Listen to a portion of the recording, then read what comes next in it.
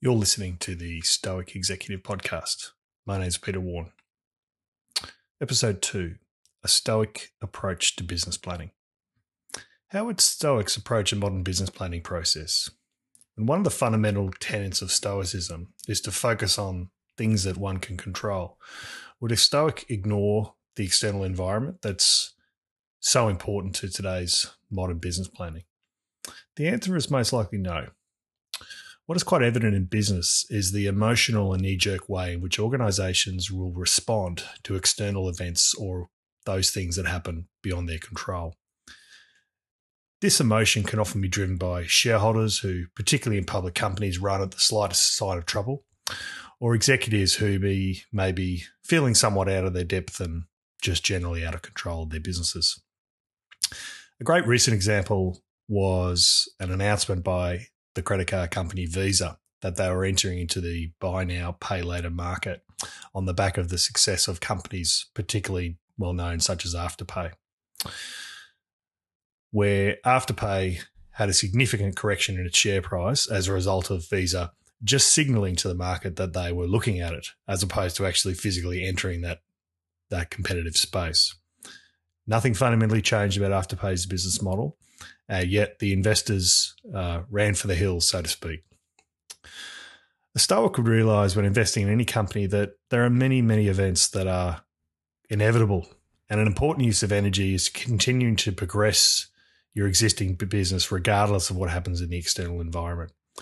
So much energy, time and resources are wasted in business through the emotion of fear. Energy and resources that would be often better spent by adapting business models or seeking alternative sources of revenue. I personally have sat through countless sessions with CEOs and business leaders who often dive into the rabbit hole of the detail in order to give themselves some sort of comfort that potentially the things that are beyond their control may be manageable. These business planning sessions, or I would prefer to call them counselling sessions, were really designed to help executives cope with the uncertainties that a business environment presents, rather than spending the time on actually building their resilience and building enough flexibility in their business plan to deal with the inevitable surprises that any business will throw at you. In traditional business planning, we tend to spend all our time developing lovely spreadsheets, which are often worked backwards to convince ourselves of a steady business, that we have a steady business model and that we can generate an acceptable level of return for our shareholders.